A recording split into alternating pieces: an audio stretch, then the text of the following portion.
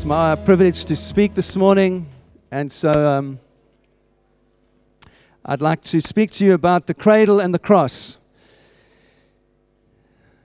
And I have attempted to put a couple of things up on an overhead so that you can at least follow my logic and follow what I'd like to say to you this morning. But can we pray?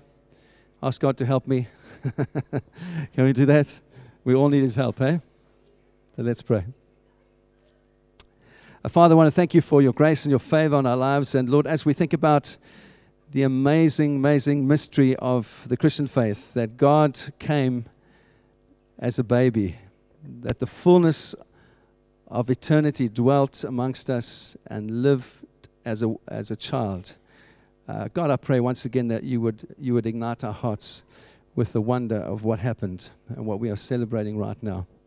And Lord, for those of us that have been alive for many years, sometimes we get a little bit jaded and we forget to ponder and reflect on the amazing thing that happened when Jesus came and dwelt amongst us. Help us to reflect on that over the month that lies ahead as the church all over the world is celebrating the mystery of this incarnation, God with us, Emmanuel.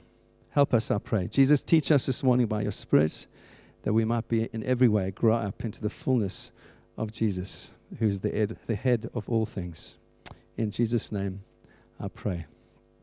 Amen.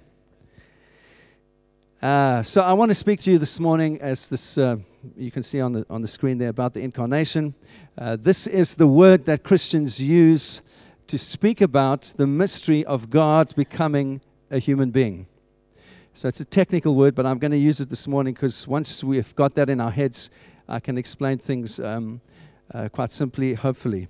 And this idea, really, of God involving himself in the affairs of humans by coming to earth is not a particularly new idea. In Greek culture of the New Testament, there were numerous examples in which gods were said to come to earth and have to manifest themselves in human flesh. So it was quite a common idea in Greek thinking and in the early New Testament times. And actually in our own culture, the idea of super beings coming to visit and intervene in our history is not a new one either. So I've got some pictures on the screen there of some very current images of our culture recognizing these super beings that come to save the earth, all right? When I was growing up in the 80s, one of the first kind of movies I can remember clearly going to see as a teenager was E.T. Anyone remember that movie? And E.T. was far from human, but the characters in television characters like Bionic Man or Bionic Woman, or here Wonder Woman and Superman, just to be politically correct, that we're representing both sexes as well.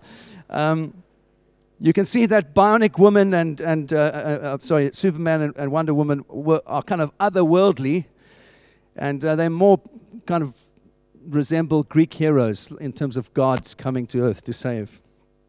And so, unfortunately, when we kind of consider some of these things, it doesn't really help us to think and understand the doctrine of the incarnation. In the first place, these are fictional things, and that sometimes predisposes us to doubt. So when we start considering what the Scripture says, we approach it with skepticism.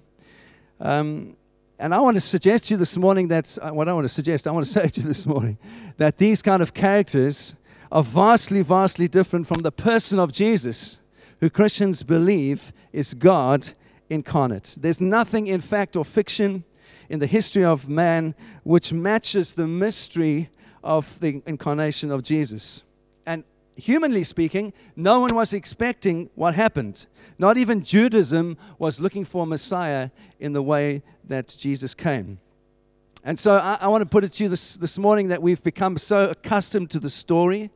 We've become so accustomed to the creeds that we pray, the prayers that we pray, and we've become so distracted by the tinsel and everything that is around Christmas that we really have ceased to appreciate the wonder and the mystery of celebrating the incarnation of Jesus. And my prayer is over the next month, and this is the Advent season, where people think about that and reflect on that. My prayer, wherever you are with Jesus, my prayer is that God would draw you over this next month, that the wonder of Christ would once again grip your heart. That you would look beyond the Christmas trees and the tinsel and the distraction about when Jesus was born, whether there are pagan festivals involved in this. I'm going to speak about a little bit of that. Would you just leave that all behind for a moment? Just leave it all behind and just reflect on the wonder of who Jesus is. And so I want to put it to you first up as an introduction this morning, that really, as Christians, okay, I'm not talking about pagans now. I'm not talking about people that are not saved. I'm talking about as Christians, that this belief of the incarnation of Christ should be at the very focus of our celebration at this Christmas time. And I'm aware that as we approach Christmas, strangely enough, it can be a time of depression for a lot of people. Not just for ordinary men and women that don't know Christ, and sometimes celebrations that you have, you can reflect on the loss in your family or your friends that are no longer with you, and there can be a kind of depression that comes upon people. But I'm speaking also about Christians. I've had a number of Christmases that have been a great letdown. And why do I say that? Because you spend a lot of money and a lot of time focusing on the celebration and getting everything ready, and sometimes the returns for all the investment seem quite minimal. Anyone recognize what I'm talking about? Sometimes when families get together, there's lots of fighting that happens, especially when your favorite uncle has had too much to drink and he kind of starts laying into people after the meal. I know this happened in our family as well. Anyone recognize this? Come on, let's be honest. And so there's kind of, you can have this letdown after Christmas, isn't it? And some of our depression around Christmas and after Christmas can be because really in our hearts we've turned away from the central message of the incarnation, and everything has been whittled away by all the trappings that go around it. All the tinsel, all the materialism, all the Black Friday and the whatever Monday, and just get money, all that stuff. It just, the joy of the incarnation is just robbed from us. And all that stuff starts to take precedence in our lives. Well, I want to encourage you as Jesus followers, as disciples of Jesus, look beyond all that stuff this Christmas and just let your heart again be captured by the incarnation of Jesus. So I do want to just say a couple of things, because every year people speak to me and say, well, it's not really the date that Jesus was born and it's a pagan festival. Let me put your minds at rest this morning, okay? It's probably not true. It's probably true that December 25 might not be the right day, all right? No one knows exactly the day that Jesus was born. No one. Even in the first century, Clement of Alexandria, one of the church fathers, towards the end of the second century, he already was saying in his writings, if you read his writings, there was already a whole lot of opinion about when Jesus was born. But we do know by the end of the 4th century, the birth of Jesus was being celebrated on the 6th of January, and then later, December the 25th. And this was due to how the calendar was interpreted. It is true that in Rome there was a feast called Saturnalia, which was celebrating Saturn. It was a pagan festival, and they used to give gifts during the week of the 17th to the 24th of December. And it was a time where everyone celebrated, and they gave gifts to their children, and there was all sorts of relaxation that happened. And it certainly was a pagan festival. And sometimes Christians get concerned and say, well, that's really what Christmas is, but that's not really what Christmas is. Because most scholars are quite confident that it's got nothing to do with the date of Christmas, because the way that the date has been calculated rather, is around the Jewish idea that when a prophet came, and you understood when a prophet was born, the date of their death was worked out in accordance with their birth date and what was prophesied about them. And so we're quite confident that actually the date of Jesus' birth is worked out according to a Jewish calendar and has nothing to do with pagan festivals, all right? And this is the view that Augustine held in the 5th century.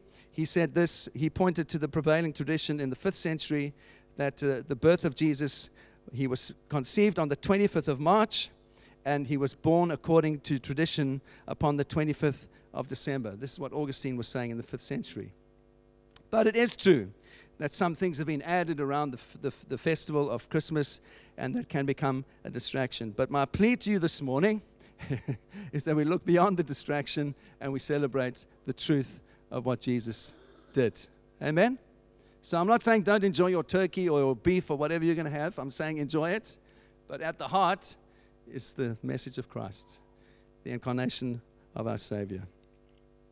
All right, so unfortunately, that's not the only distraction around Christmas, because it's not this idea, this understanding of God coming as man. It's not only been neglected by Christians, but it's also been undermined by some people that call themselves Christians. Our culture, like I've said, is very open to this idea of super beings that are fictional coming to earth. But there's an opposition in our culture to the biblical doctrine of Christ coming as a man.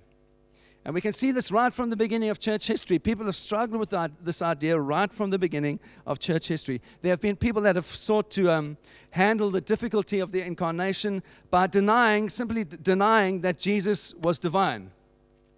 So the first thing people have done is denied the deity of Christ. So there were these guys called the Ebionites in the first couple of centuries who believed in one God. They were monotheists. They believed in one God. They taught that Jesus was Messiah.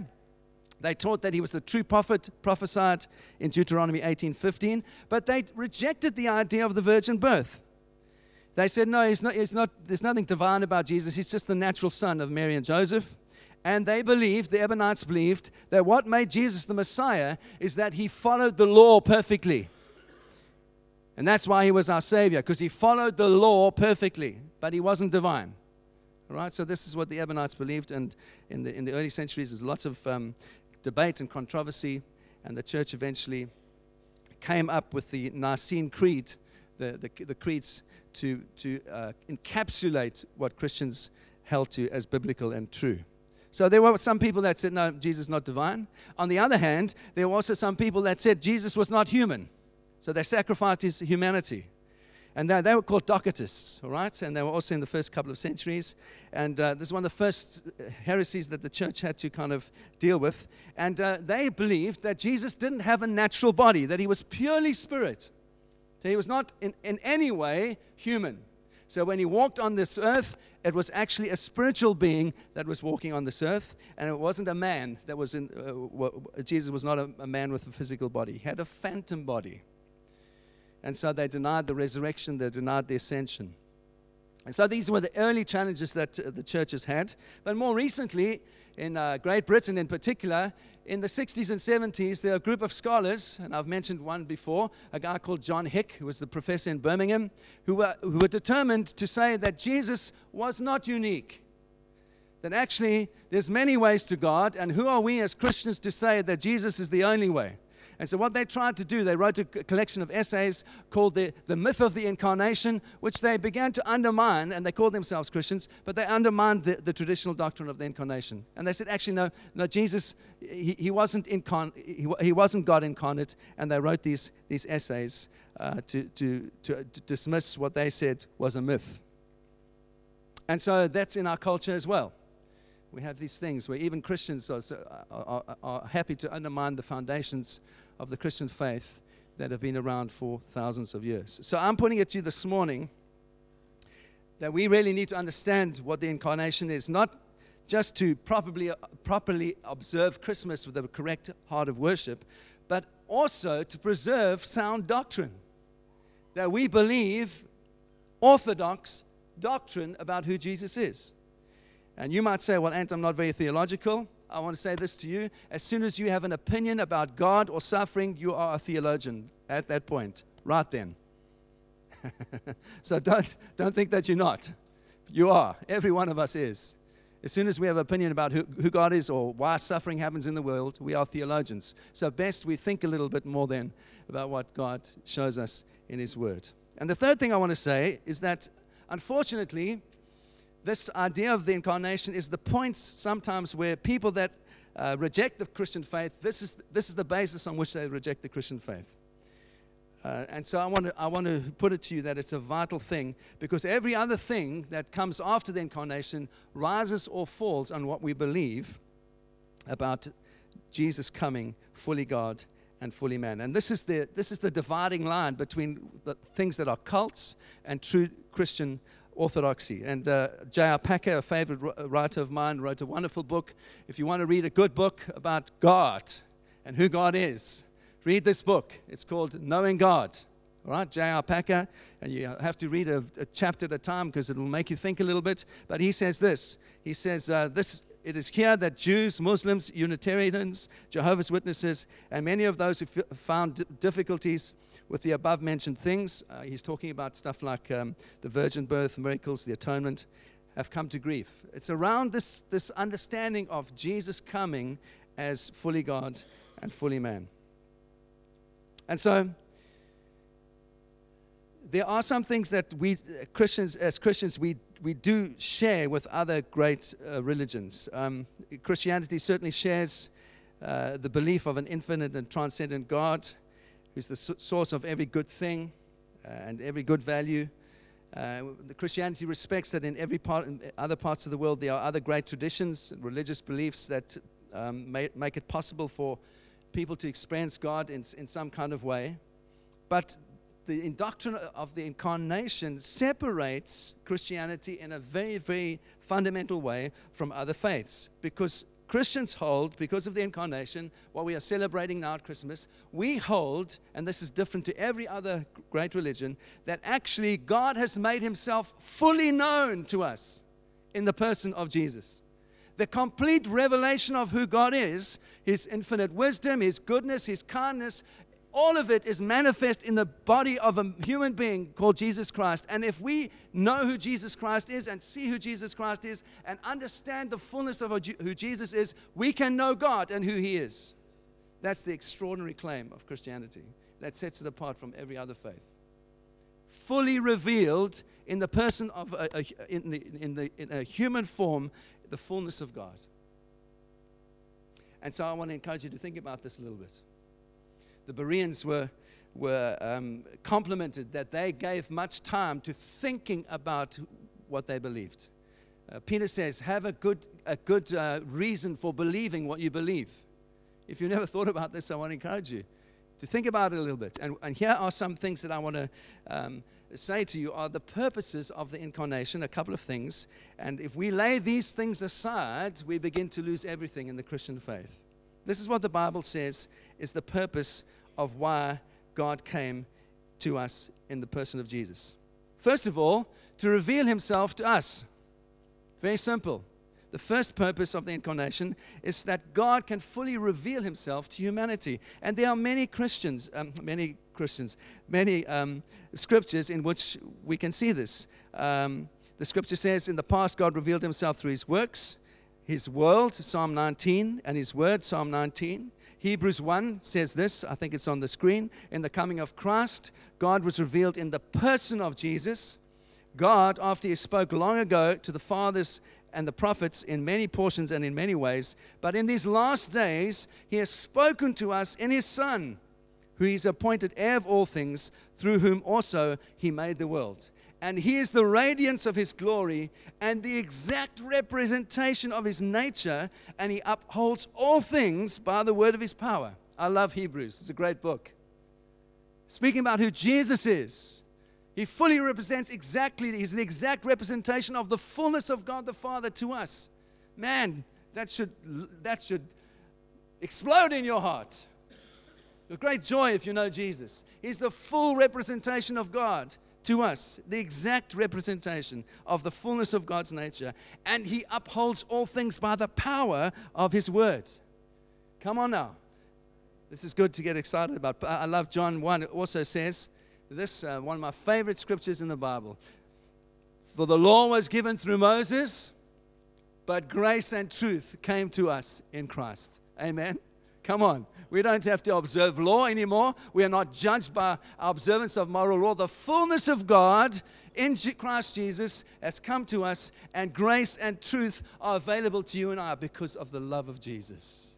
What a wonderful way to live. Free. So that's the reason that God wanted to show the fullness of who he was to us. And that's why Jesus can say in John 14, he who has seen me has seen the Father. Isn't that wonderful? Jesus saying, no, well, if you've seen me, you've seen who I am, how I work with people, you've seen God. That's his claim. So I want to encourage you, if you're not a reader, read the Gospels.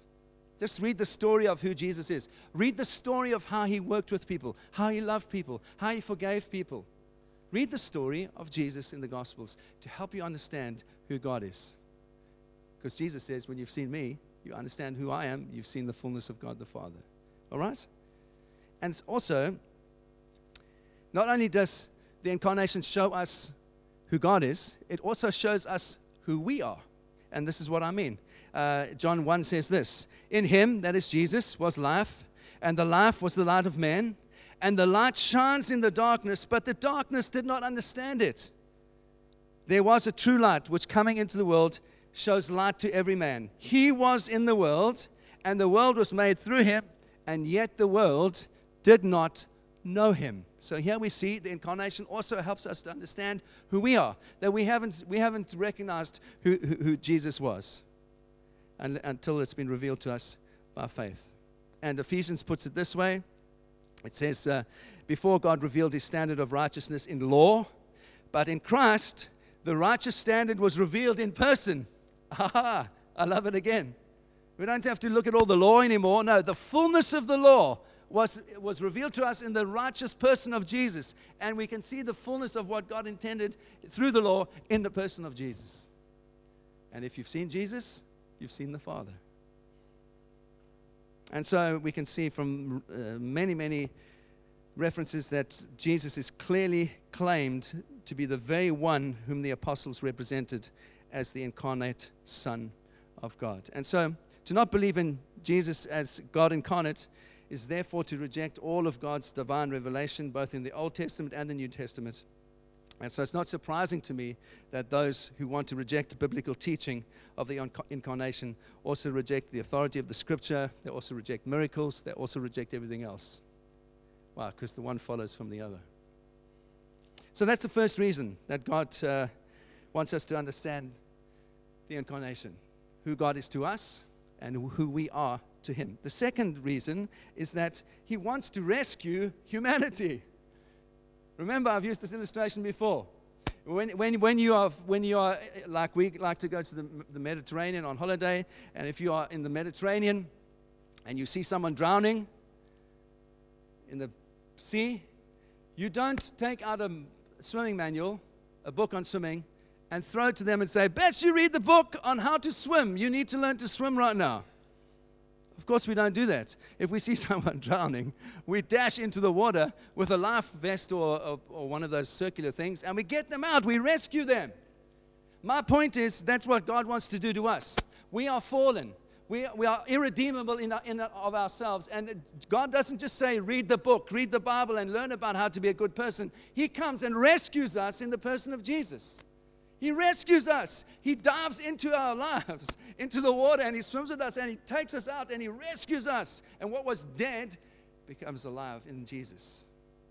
For those of you visiting, I do get a bit loud, all right? It's not that I'm angry.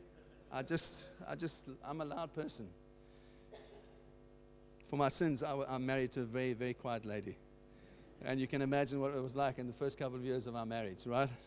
It was very tough. She thought I was always shouting, and I thought I was just speaking normally. Anyone know about that? Yes? There's some others? Okay.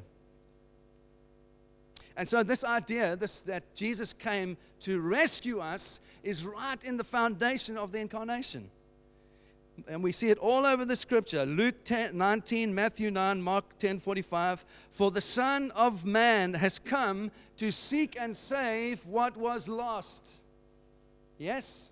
That's why Jesus came, to seek what was lost. I love Galatians, another favorite portion for me. Galatians 4. When the fullness of time came, God sent forth his Son, born of a woman, born under the law, in order that he might redeem, he might rescue those who were under the law, that we might receive full adoption as sons. That's worth getting excited about. That's worth celebrating the baby in the cradle. Without the baby coming in the cradle, this is impossible. None of this is possible. Redemption, atonement, forgiveness of sin, nothing is possible.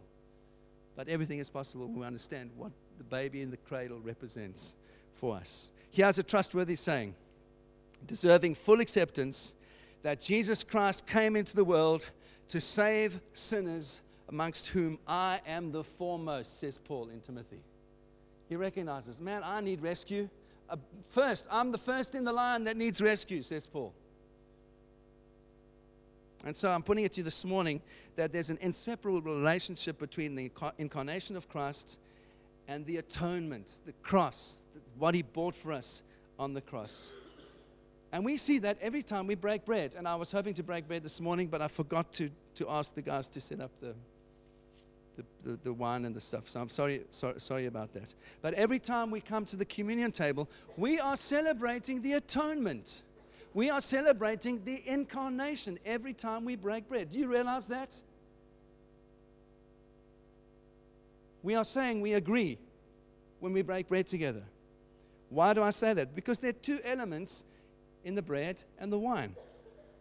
And those elements are evidence of the necessity of God coming as a human. The bread, what does it symbolize?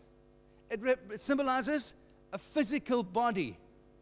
That's why in some traditions the bread is unleavened bread, because the unleavened bread represents a body that is not tainted by sin. Leaven in the Jewish tradition in bread represented sin that permeates and touches everything. And so in some traditions, the bread that is broken is unleavened bread, representing a sinless body, a sinless person, Jesus, the embodiment of that. And in the same way, blood is only possible with a physical body, isn't it? And this is what Hebrews puts plainly in Hebrews 9:22. Apart from the shedding of blood, there's no forgiveness of sin. And so remind yourself every time you break bread that you are celebrating at the same time the incarnation of God in the person of Christ Jesus and the atonement, what the cross has bought for us through the breaking of Christ's body and the shedding of his blood.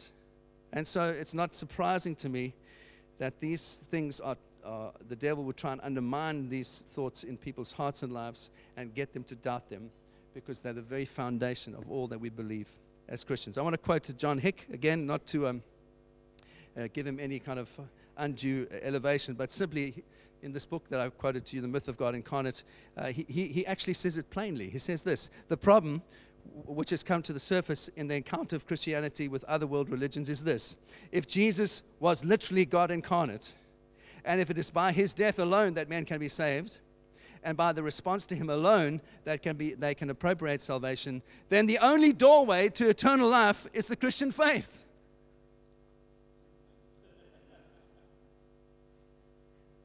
Surprise, surprise.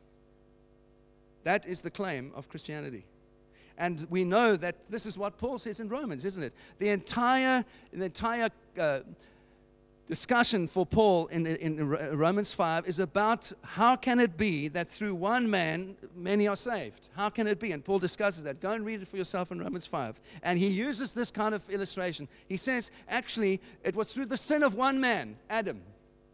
It's Romans 5:12. Because of Adam's sin, there was upon the whole human race that constituted all of us to be sinful before God through the first Adam. And because of the sin of first Adam, all of us are under God's anger. And once again, I want to say this to you: God is not angry with anything in you except sin in your life. All right? And in my life. God doesn't like sin. He's not against people. He just doesn't like sin. And too often Christians have made people the problem rather than sin. It's not that God loves people, just doesn't like sin.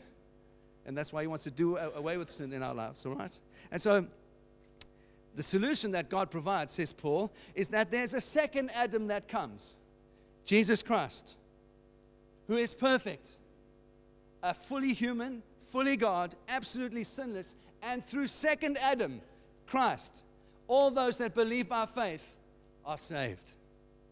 The sin of first Adam no longer is affecting our lives because of our faith in Jesus, the perfect one that Paul calls second Adam.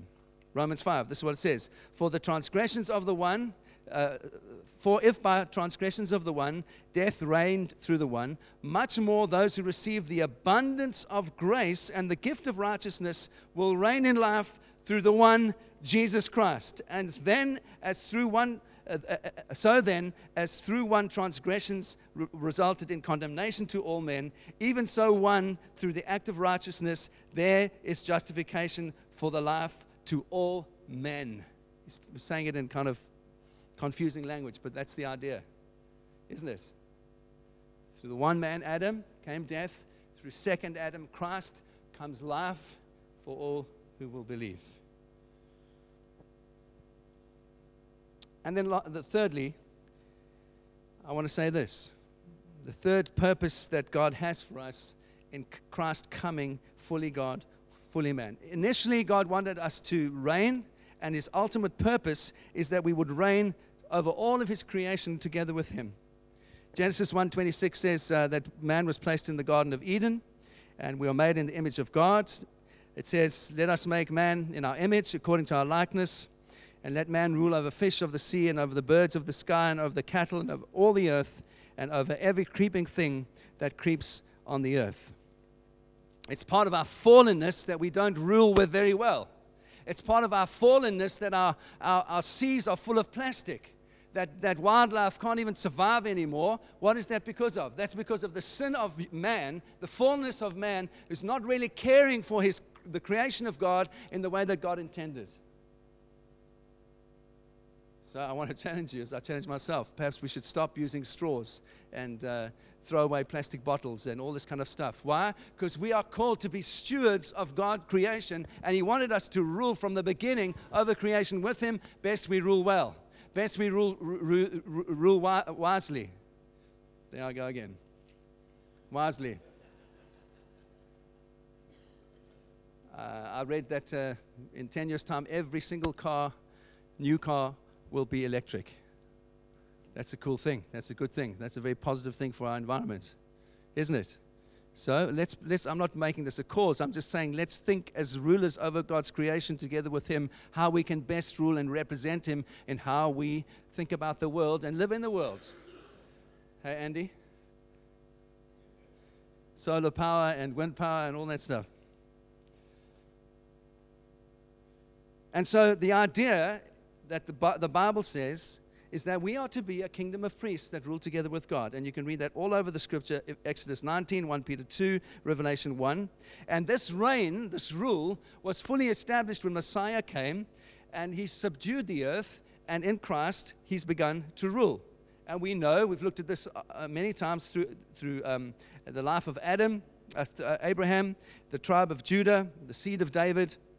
This lineage, this rulership is established in all of the earth. And that's why when you read the Christmas story in the Gospels, what do the writers do in particular? They make sure we understand the genealogy of who Jesus is and where he came from, because they are establishing the line so that we can see that he is in the line of Messiah who came to rule over all things. And this is the great promise for you and I, that we will reign over all things together with Christ. And so this is why the angel comes to Mary and says, do not be afraid, Mary, for you have found favor with God, and behold, you will conceive in your womb and bear a son, and you shall name him Jesus, and he will be called Great. He will be called the Son of the Most High, and the Lord will give him the throne of his father David, and he will reign over the house of Jacob forever, and his kingdom shall have no end. There's the great promise. That's what God wanted to establish. He wanted his Messiah to reign over all of his creation. And you and I, by faith, we will reign. We do reign with God over his creation. And we'll reign in the new heavens and the new earth together with him. Are you still with me? And so, this is what the writer of the Hebrews is trying to get us to understand. And he says this in verses 6 to 8 of Hebrews chapter 2, he says that Jesus will rule over the works of your hands, and he's speaking of Christ, but he's speaking of Christ reigning as man, not just as eternal God, but as man. And so it was necessary for Jesus to come in the form of a man so that he would rule as a man over the earth. And that's so important for us to understand for the future of the church as well, because the Lord is going to come and establish his kingdom as the God-man, as Jesus. He was born in the cradle, and that's the future of who Jesus is. He's going to come back as the reigning king in the form of a man. And so the last thing I'd like to say to you in terms of why we need to value the incarnation is that what Jesus is doing for us right now takes on greater meaning because of the incarnation. This is what I mean. 1 Timothy 2 verse 5 says, there's one God, there's one mediator between God and man, the man Christ Jesus, who gave himself as a ransom for all, the testimony born at the proper time. 1 Timothy 2. So there is this eternal thing that God is going to come back. Jesus is going to come back and we're going to rule together with him. But right now, Jesus is making intercession for you and I before the Father. That's what the Bible says. 1 John 2. Jesus is our advocate in heaven. And that role that he is right now on our behalf praying for us, he needed to be a man to do that. Because he needed to be able to fully understand what we go through, fully understand the temptations that we have as humans, and therefore, before the throne of God, represent us completely and well, without spot and blemish, before the Father right now. That would be impossible if Jesus wasn't fully human. This is what Hebrews says. Therefore, he had to be made like his brethren in all things, that he might become a merciful and faithful high priest in all things pertaining to God, to make propitiation for the sins of the people. For since he has suffered, he is able to come to the aid of all those who are tempted. That's why we can confidently say, as believers, that we have Jesus fully representing us before the Father. And every temptation that we have right in this life, he knows about. Every depression that we've gone through, he knows about. And he can fully represent our hearts before God the Father right now, praying for us. That's only possible because of the incarnation. Hebrews 4 puts it plainly. Since then we have a great high priest who has passed through the heaven, Jesus the Son of God, let us hold fast to our confession. For we do not have a high priest who cannot sympathize with our weaknesses, but one who has been tempted in all things as we are, yet he is without sin. Let us therefore draw near with confidence to the throne of grace, that we might receive mercy and find grace in our help in our time of need. You can draw near with confidence to the throne of God in your time of mercy, because there's a perfect high priest who knows what it is to be a man and live like a man and walk like a man. The fullness of God in the fullness of humanity, representing you before God the Father. That's good news. And so to deny the incarnation is to deny everything. The virgin birth, the miracles of God, his atonement, his bodily resurrection.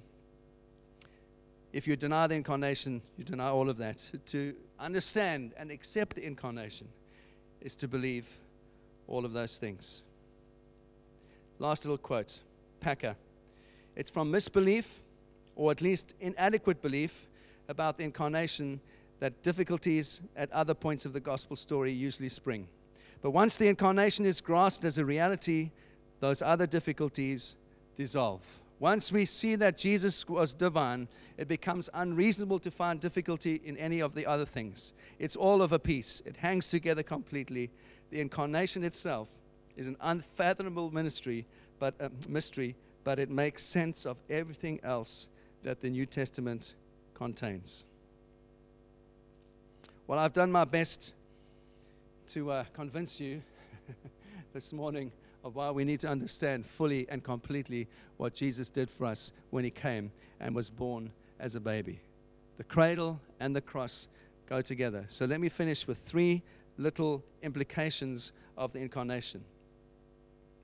First, the incarnation informs us that we are completely sinful and we are in a desperate condition apart from divine intervention. I've tried to make that clear this morning. And my point in summary is this, that surely God would never have considered the incarnation was necessary unless there was no other possible means by which people could save themselves. The incarnation implies what Romans 1 says, the first 3 chapters of the book of Romans, that man is totally and irreversibly lost, left to himself, that we cannot save ourselves. And if we could save ourselves, then we wouldn't even choose to save ourselves. The point, I can put it this way. If the cure requires a drastic measure, then the sickness in the body is very severe. That's what I'm trying to say to you. I'm saying that no one would conceive to allow a doctor to remove someone's leg if there was an infection that could be treated by antibiotics, surely. But if the cancer, if the sickness is so severe, if there's cancer and the only thing that's going to cure is to cut the leg off, then it's appropriate. And this is what God is saying to us in terms of our lives. The appropriate response for him was the incarnation of Jesus. We are so sick that we could not be saved in any other way except for him to send his son to save us and rescue us. That's the only way we could be saved. That's what Paul is saying.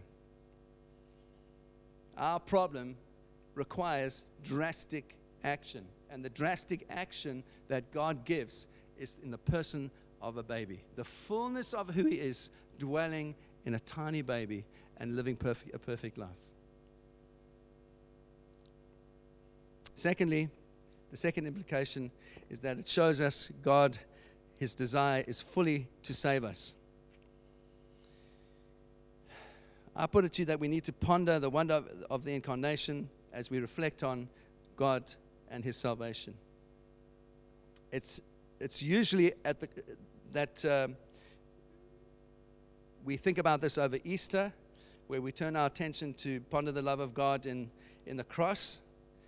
But I want to put it to you this morning that actually, I'm quoting someone else here who said this: the wood of the cradle and the wood of the cross are the same.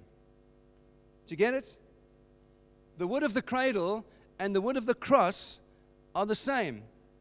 The cradle, what we celebrate now, is the first step towards the cross, and it's by the cradle that we should seek to wonder and reflect on the willingness of God and the ability of God to come and save us from our sin. The two go together. And thirdly, I conclude with this, that as we understand the incarnation, it just shows us the foolishness of rejecting salvation in Christ and trying to save ourselves. I've put it to you this morning that if we were not hopelessly, irrevocably lost, God would hardly have sent his son to save us. So if salvation takes such drastic action by God as the cross and the cradle, surely God is rightly angered when we turn that aside and say, no, we can save ourselves by our own effort, by our own good work. If we do that, we are actually rejecting the work of God's Son. We're saying actually our hard work is enough to save ourselves. Our moral behavior is enough to save ourselves. And actually what Jesus did, it's not enough. And so, if God sent his only begotten Son, surely God is righteous, God is true to himself to demand that men find salvation only in his Son. And how foolish it would be for all of us to stand before God in any of our own righteousness which rejects what Jesus has done, the perfect Son of God, God Emmanuel with us, God incarnate. And so I want to put to you this morning that it is a wonderful, reassuring view that we have of God in the cradle and on the cross. But actually, Hebrews also says this to us in Hebrews 10.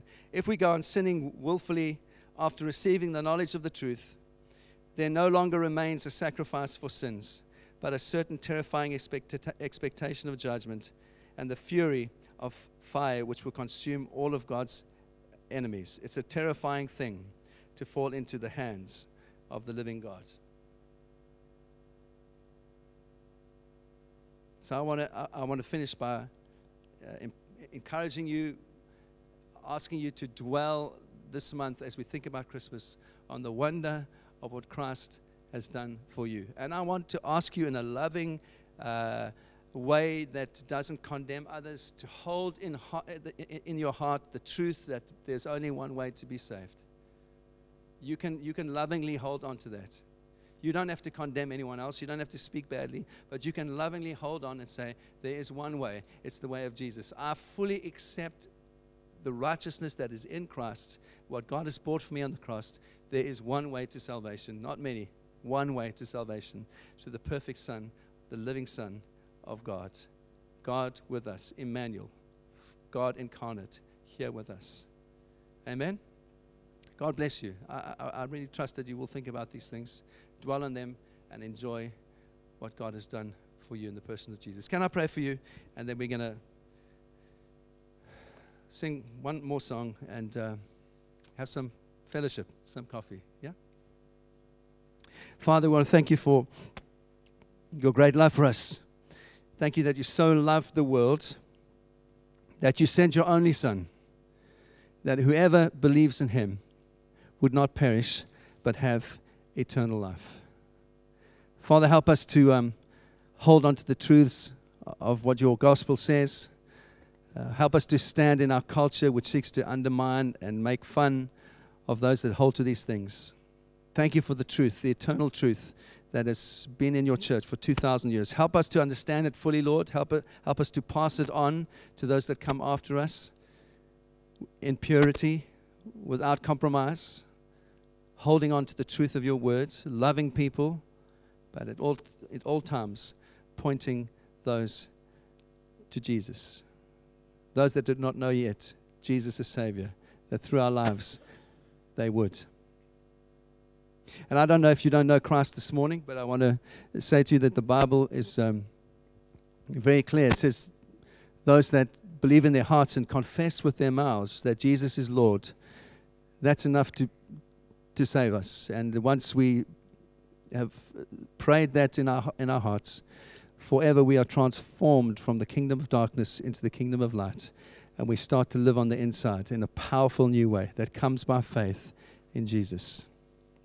So perhaps you're here this morning and you've never thought about that. Perhaps you've heard what I've said and you say, yeah, I recognize that Jesus is fully God. The invitation from God this morning is that you would open your heart and that he would come and live in you and have a relationship with you, that he would make his home in your heart. If that's you this morning, I'm just going to ask you to pray a simple prayer after me. And with confidence, you can stand before God knowing that you have an eternity with him because of what Jesus has done for you. If that's you this morning, pray with me now. Jesus, I thank you for who you are.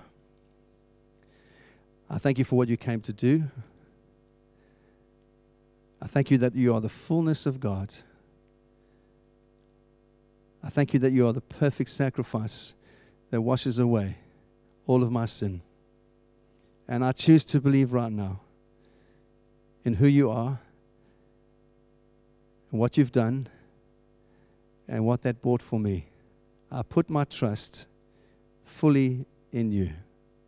I ask you, Lord, to come now and reign in my heart, that I might be a son, a daughter, just as your word promises.